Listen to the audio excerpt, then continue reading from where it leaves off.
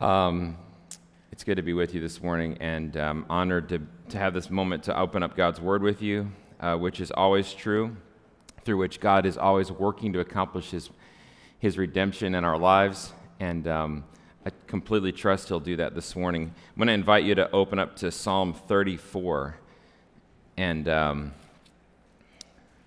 going to look at the first 3 verses together.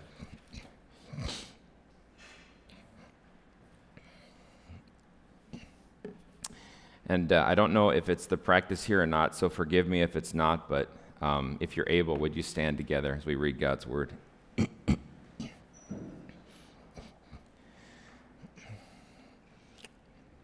going to read also the introduction in the psalm, which, if you're reading in the Hebrew Bible, would be verse 1, and is important context for us. This is a psalm of David when he changed his behavior before Abimelech, so that he drove him out, and he went away. Verse 1, I will bless the Lord at all times. His praise shall continually be in my mouth. My soul makes its boast in the Lord. Let the humble hear and be glad. Oh, magnify the Lord with me, and let us exalt his name together. That's God's word for God's people. Thanks be to God. Please be seated. Pray with me. Father in heaven, I thank you for your word. We do magnify your name in all the earth. We lift you up. We lift Jesus up this morning, knowing that as he is lifted up, he will draw men to himself. Even now, we pray in Christ. Amen. So, Psalm 34, a psalm that contains within it verses that are, I think, very familiar to some of us. Psalm 34:18 is a verse that has been on my mouth. I can't count the number of times, both in consoling my own self in sorrow and also consoling others who are in the midst of deep grief. You may know the promise that the Lord is near to who? To the brokenhearted, and he saves the crushed in spirit. And the last verse in this psalm, that the Lord redeems the life of his servants, that none of those who take refuge in him, none of those who take refuge in him will be condemned. What an absolute glorious promise. This morning we begin at verse 1 and look at the first 3 verses and consider a part of the psalm that for me has been utterly transformational. I was listening to a colleague read this text about 3.5 years ago, and it was just one of those moments where you encounter a part of Scripture as though you're seeing it for the first time, and you realize this is exactly what I needed. That this was a turn for me in my heart, in my life, where God would point me towards him in a way that would have lasting effect and change. The psalmist is David, and he is writing in a moment of great difficulty. I've titled the sermon, Leading Worship from the Cave of Despair. More on that in just a minute. Before that, though, I want to invite you to take a brief survey of your own thoughts. What do you think about most of the time in a given day? What's consuming your thinking, even this morning as you're driving over to this gathering of worship? And the question is not meant to condemn you, just to offer a moment of reflection. Is it things that you need to solve? Are you thinking about people who have wronged you? Are you thinking about people that you don't like? Are you consumed with thoughts about your health, your vocation, your house, your car? Is HGTV like on rerun all day long in your house? Because all you can think about is how you want your house to be better.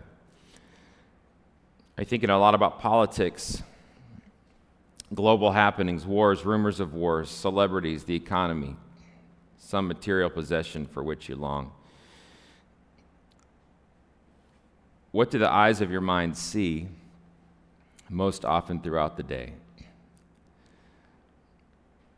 How easy is it for you to draw a connection now, if you take a moment of further reflection, between those things that are most often on your mind, most often in the foreground of your thoughts, and the things that you fear, things about which you're anxious, or which you find yourself triggered to anger? Psalm 34 is written by David. It's written on the occasion, as we saw, of his escape from King Achish. When he had humbled himself, he had been identified by those in King Achish's midst. This is David, who's killed tens of thousands of people. And immediately he started to drool himself and slobber all over himself and pretend to be going mad that he might escape this moment. And he did, and he fled. He fled to a cave. David is the one who's anointed to be king of Israel, and he flees to a cave. And if you read in 1 Samuel about this account, you'll see that he is not there alone.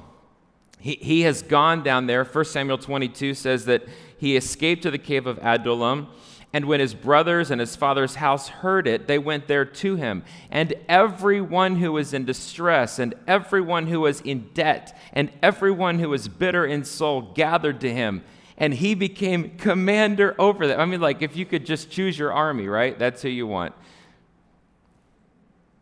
It says there were with him about 400 men.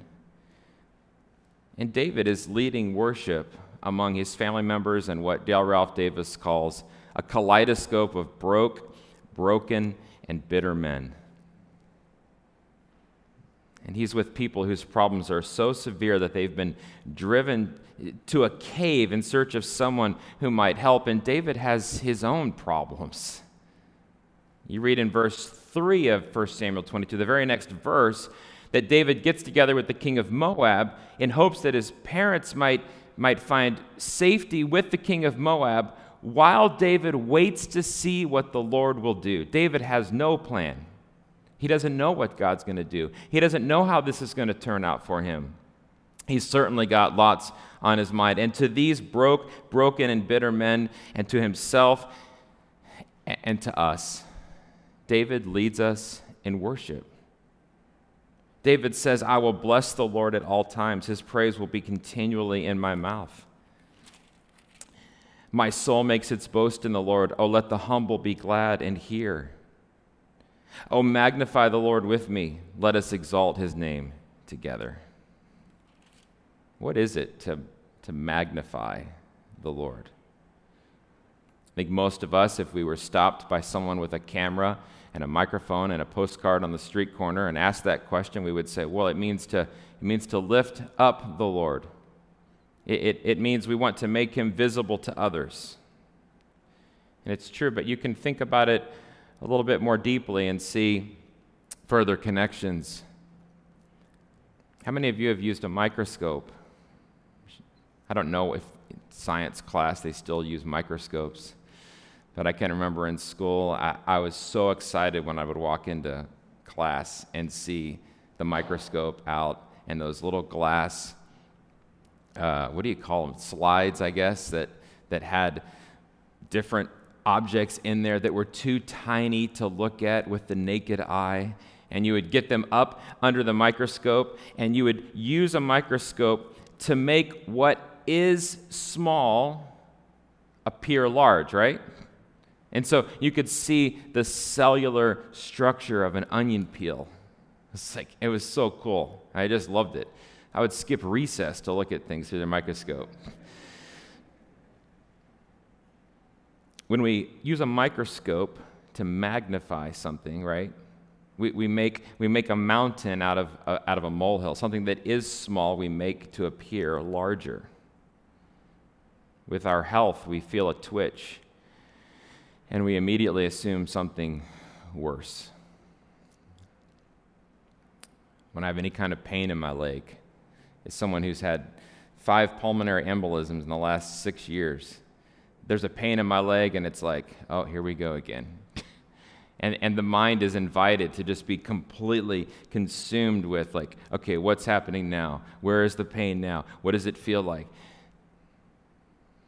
When our boss says he needs to discuss some aspect of our performance, we just assume, we magnify the situation and what could be of that.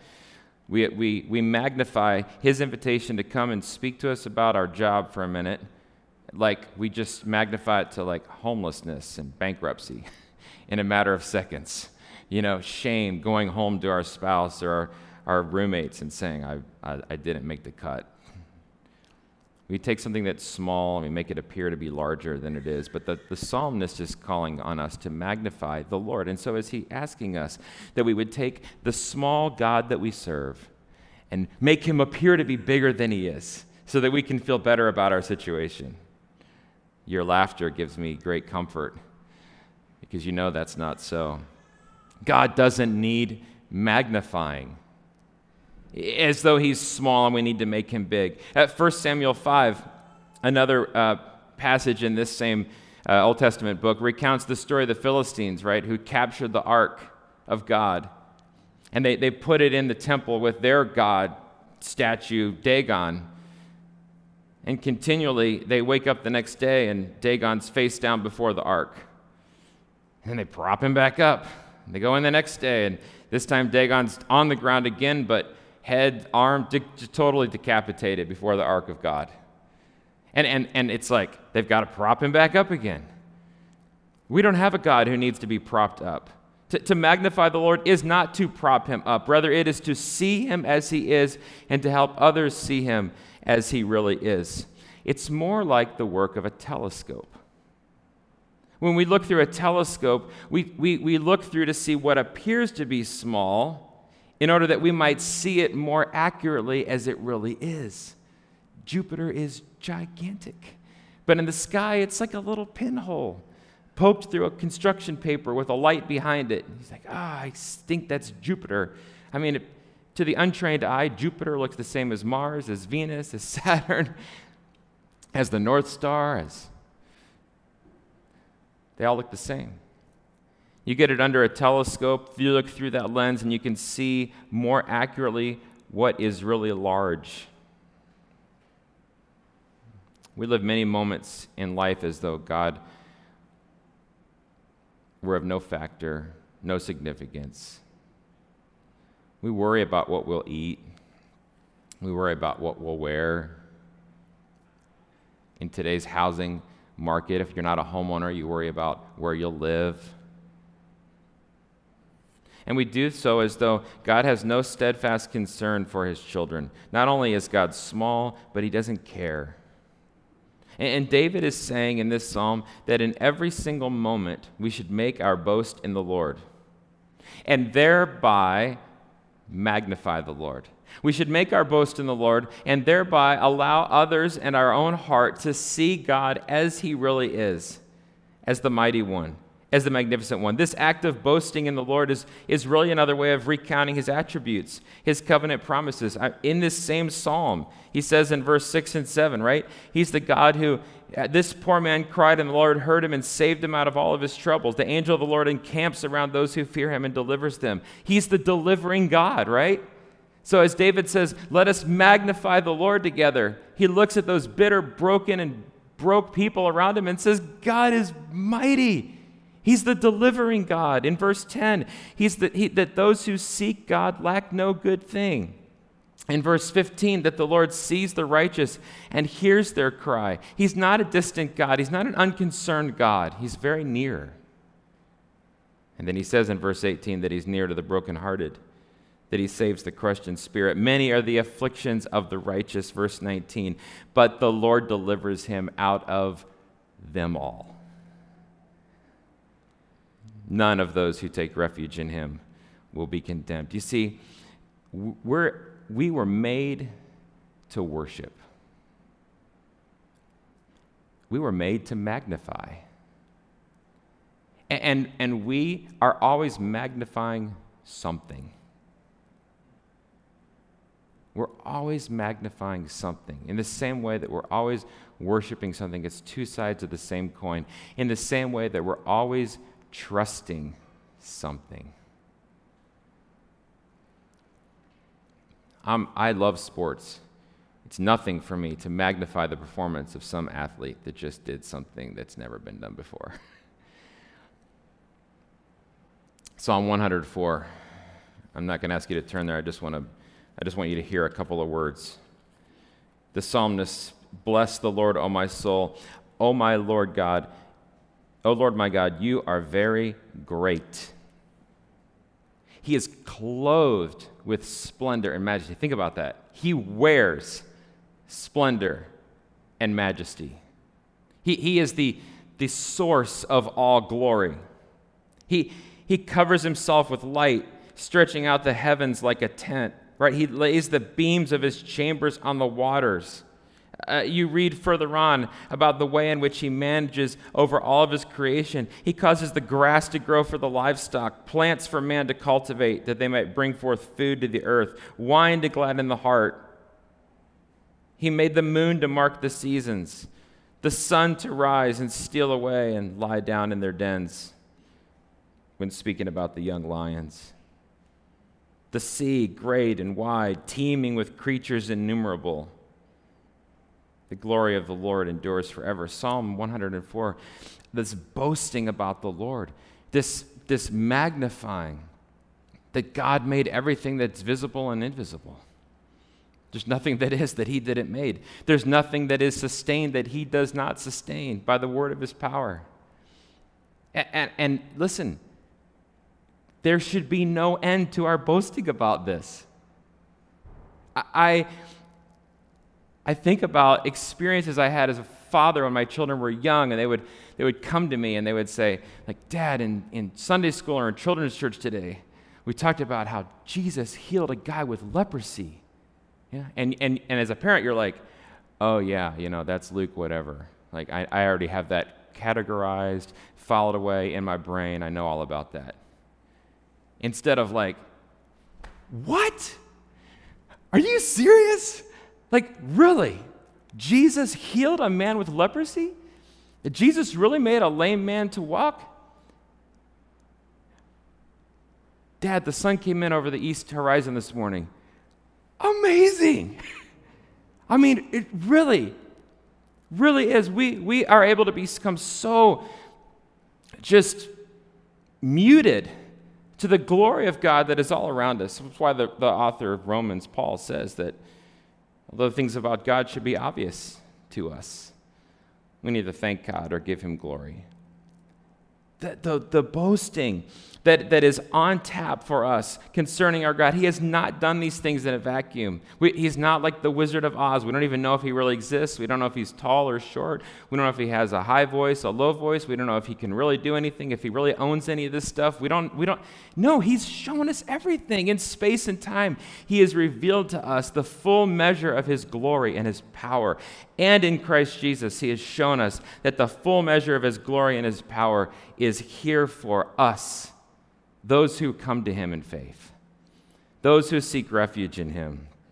Absolutely breathtaking. Now, I have loads of examples I'm not going to go into as deeply as I want to this morning, but let me just, like skipping a rock across the water. Shadrach, Meshach, and Abednego, right? Told by Nebuchadnezzar to bow down before this thing when they hear the noise. And they won't. And ultimately they say, listen, we have no need to answer you, Nebuchadnezzar, in this matter. If it be so that you're going to throw us into the fire, the God whom we serve is able to deliver us from the burning fiery furnace. He will deliver us out of your hand, O king. But if not, be it known to you, O king, that we will not serve your gods or worship the golden image that you have set up. That this is a moment, right, where these guys, I'd want to talk to Phil Vischer and say, why did you screw it up for me? I want to say Rakshak and Benny. Shadrach, Meshach, and Abednego. These guys had a chance in this moment to see, oh, the fire has been turned up 7 times its normal temperature. Like, do you see the fire? I see the fire, but look at the fire. There's people dying just getting close to the fire, right? To magnify the fire. And instead, they magnify the God who made the fire. They magnify the God who made Nebuchadnezzar. They magnify the God who made promises to them. See the difference? Something radical happens in their worship, in their faith, because it's all tied together. King Jehoshaphat, 2 Chronicles, a king who had been doing reform in Israel. And then suddenly he hears that there's a great horde coming against him. It's one of those moments where you're like, gosh, I've been doing everything right. I've been serving God in every way I know to serve God, and now this. When confusion can come and you wonder, how is this sort of thing happening? And he stands in front of the assembly of Judah and Jerusalem, with the parents and their little children, and he prays, "O Lord God of our fathers, are you not God in heaven? You rule over all the kingdoms of the nations, and in your hand are power and might, so that none is able to withstand you." He knows we could get crushed by this group that's coming against us. He says, "But God, you can't be crushed. You're over them. No one has power in their pinky that you didn't give to them." And then he says, he cries out, right? He says, "We're powerless against this great horde. We don't know what to do, but our eyes are on you." Here's a king who before the people, like David, has no answer. He does not know what God will do, but he boasts in the Lord. He invites the humble to hear and be glad, because there is a magnificent one who has sided himself with his people by his mercy and his grace. This 12 spies of Numbers 13 and 14, they go out to see the land. Joshua and Caleb come back, and they're like, "Yep, it's just as God told us. It's a land flowing with milk and honey. We should go." And the other 10 are like, "Hold it right there. These guys are only giving you part of the story." You know, they're like, "Fake news. There's these giants in the land. We're like grasshoppers before them." And what have they done, right? They've taken the Canaanites and they've put them under a microscope, and they're like, "Look at how big they are. They're huge. And look at how small we are." And in the same verse, in the same breath, think about how small our God is. How big would we have to make our God seem in our eyes if we would have any chance against these people? But Joshua and Caleb are like, they know. They know the God of Israel. They know that which he has done to protect them. They know that he intends only to do good to them.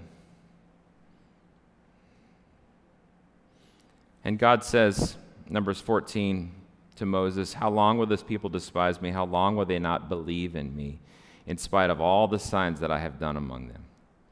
In spite of all the reasons that they have to boast, why will they not magnify?" It's interesting, too, just by the way, in case you haven't noticed this before, in Joshua 2, 8 and 11, when the two spies have been sent out to go and they are kept safe by Rahab, as they are scoping out one of the cities, she says to them, "I know that the Lord has given you the land, and that the fear of you has fallen upon us, and that all the inhabitants of the land melt away before you. For we have heard how the Lord dried up the water of the Red Sea before you when you came out of Egypt, and what you did to two kings of the Amorites who were beyond the Jordan, to Sihon and Og, whom you devoted to destruction. And as soon as we heard it, our hearts melted. There was no spirit left in any man because of you. For the Lord your God, he is God in the heavens above and on the earth beneath." Like, this people for 40 years have been living in trembling fear because they can see God as he truly is. And the very God that people walked out of Egypt through many signs and many wonders, who is sustained in the wilderness, they're not magnifying God. They see God as small. They see God as tiny Peter on the water in the New Testament. "Jesus, if it's really you, ask me to come out and walk. Come." And he gets out and takes a few steps, and then he sees the wind, and he becomes afraid. He begins to sink. He magnifies this wind. He knows what happens to waves. Jesus reaches out, take hold of him. "Oh, you of little faith, why did you doubt?" And those in the boat worshiped him, saying, "Truly you are the Son of God." So think about how this looks in our own lives.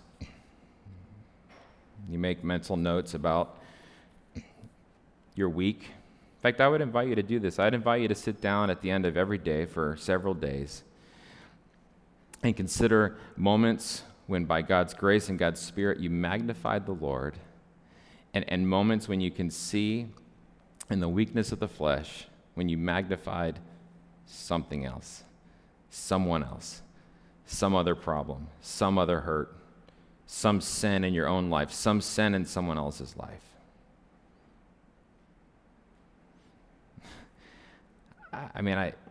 I've been there myself, and I think about people who are grieving over their own sin in different moments. And they just, you're explaining, you're sharing, like, we have a God who in Christ Jesus became our substitute for sin. Like Jesus took on human flesh, and the death that we deserve because of sin, he took upon himself. Voluntarily, he gave himself up, that the wrath of God poured out for sin would come upon him on behalf of those who put their faith in him. In this way, God is both the just and the justifier. He doesn't leave sin unpunished, but he's able to make you and me as declared righteous because Jesus took the penalty that we deserve, right? And so we speak this gospel in the plainest of terms that we can to our own hearts and the hearts of someone next to us, and they say, yeah, but you don't realize, but it was my son. I yelled at my son. Or I had made a vow to this man. I had made a vow to this woman. But I stole for 5 years, right? I want to say, yeah, you're making your sin this big, and you're making the cross this big. The cross is what needs to be magnified. Magnify the Lord. Magnify the full scope of his redemption, that he indeed accomplished all that was necessary for you and me to be forgiven. We lived in Waco, Texas for a while, and when we were there, it was the height of the popularity of Fixer Upper. We had a house that we were prepared to move into, and with a purchase, and literally the day of closing, the seller came and said, I changed my mind, I don't want to sell the house. So then we were like, oh, great, we have nowhere to go. And in God's mercy, the very next day, we were able to get into another house. I had a friend that wanted to renovate a house. He closed on it. We moved in. And we moved in the middle of winter, which in that part of Texas, it can get cold. It can get icy cold. And this house needed to be gutted. And the floors had to be stripped. And we were at one point, we were sleeping in one room, 3 of us, my wife and I, and our youngest son. And then in the next room, our oldest son and our daughter. And the whole rest of the house looks like this. Well, I'm not talking about the church. What I mean is, like, there's no drywall. There's just trusses and the underside of roof sheathing. And my wife would get up in the morning and she would go to make breakfast for the kids for school, and she'd open up their lunchbox and like a little piece of insulation, would just come on down and land right on the turkey sandwich. And at night you're shivering cold because there's no way to make the house get hot because everything is open. There's like a broken window. There's holes in the floor that go right, into the outside. And in that experience, in that season, we magnified everything but God. We magnified the people whose fault it was that we found ourselves in this predicament, the people whose fault it was that we couldn't make a better situation out of it. And for years, we magnified those people. For years. How was Waco, Texas? Oh, don't get me started. I don't know, you may have some experiences like that. You're not just magnifying something other than God in the day, but you're doing the same thing for weeks and weeks and weeks. It's almost become reflexive like it had become for me.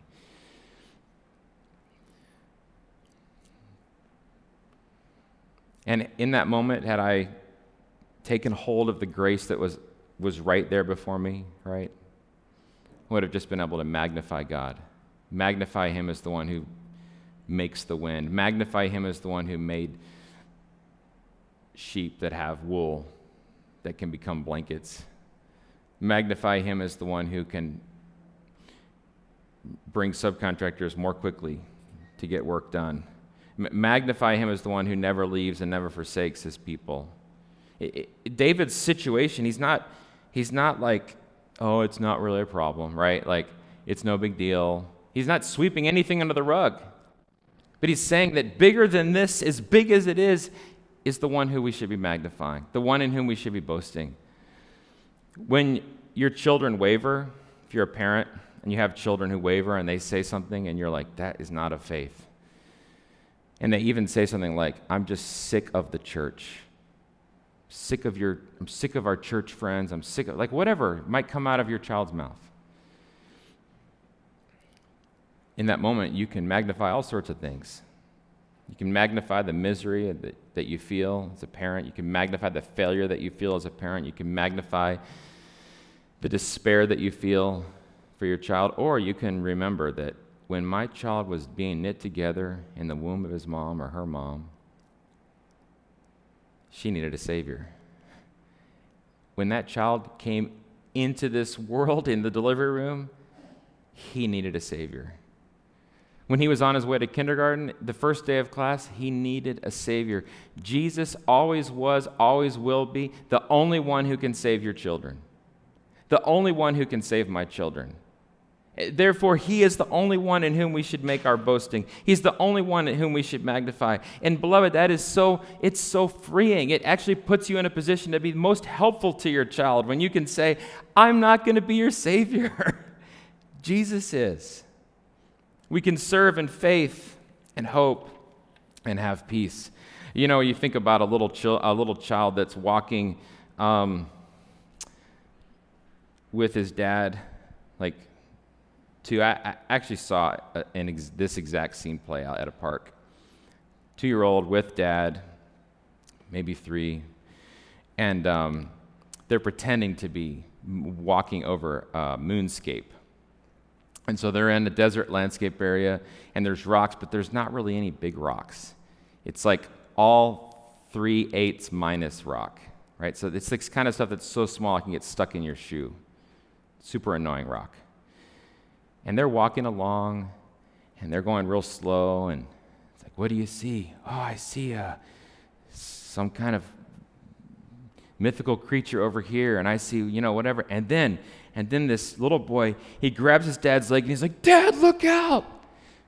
His dad's like dragging him in his leg at this point, and he's like, what? And he goes, look at that stone! And I mean, it's this big, right? It's this big. Now, let me tell you something. I personally, I looked at that rock and I looked at that man. I was like, come on, dude, be a man. You walk over those kind of rocks all the time. You crush rocks like they're nothing. Like you just stroll over 3/8 rocks. And the little one, he's like, Dad, you gotta watch out for that stone. He can't even pick it up. It's so big to him. And that moment will stick with me for the rest of my life, I'm sure. Because that is exactly me in every moment when I refuse to magnify the Lord and I instead choose to magnify something else. God is bigger than, you fill in the blank. God is more powerful than. God is more mighty than. God is more faithful than. And he is the God who has raised you up with Christ Jesus into heavenly places. Like you don't even live in the land of little rocks anymore. You are seated with Christ in heavenly. Think about that. You and I magnify him in the Spirit in heavenly places, worshiping him, resting in him, abiding in him. Jesus is the one who said, I'll never leave you and I'll never forsake you. God is the one who we know is working together all things for the good of those who love him, those who've been called according to his purpose in Christ Jesus. You can sit in the room with the wind piercing and the insulation falling, and you can say, Lord, I don't know what you will do. And you can look at your wife, if you're married, you can look at your husband, you can look at your kids, and you can say, let us magnify the Lord. There is no salvation in magnifying your problems. There is no peace in magnifying your problems. There is no satisfaction in magnifying your problems. You were made to magnify. You and I were made to magnify the one who is over all, in all, for whom all things exist for the purpose of his glory, and the one who's redeemed you and me. Oh, I hope that in the future, as you get together, maybe I'm a little bit bitter that Gray didn't go when it was taco night. Just read that, I'm like, oh, it sounds so great. But when you come together for taco night and service, or you get together for a small group gathering, and one of you comes to the other and just starts to magnify something other than God? How great would it be? How great would it be to say, like, oh man, that sounds rough, or I'm sorry you experienced that, or is there any way I can help? And then to say, you know what, let's magnify the Lord together. Let's boast in the Lord together. How can we boast in the Lord together right now, given all that we know about God, all that we've seen him do? This is the way in which you can love each other. This is the way in which you can truly help one another. I'll bless the Lord at all times. His praise shall continually be in my mouth. My soul makes its boast in the Lord. Let the humble hear and be glad. Oh, magnify the Lord. Friends, magnify the Lord with me. Let us exalt his name together. Let me pray for us.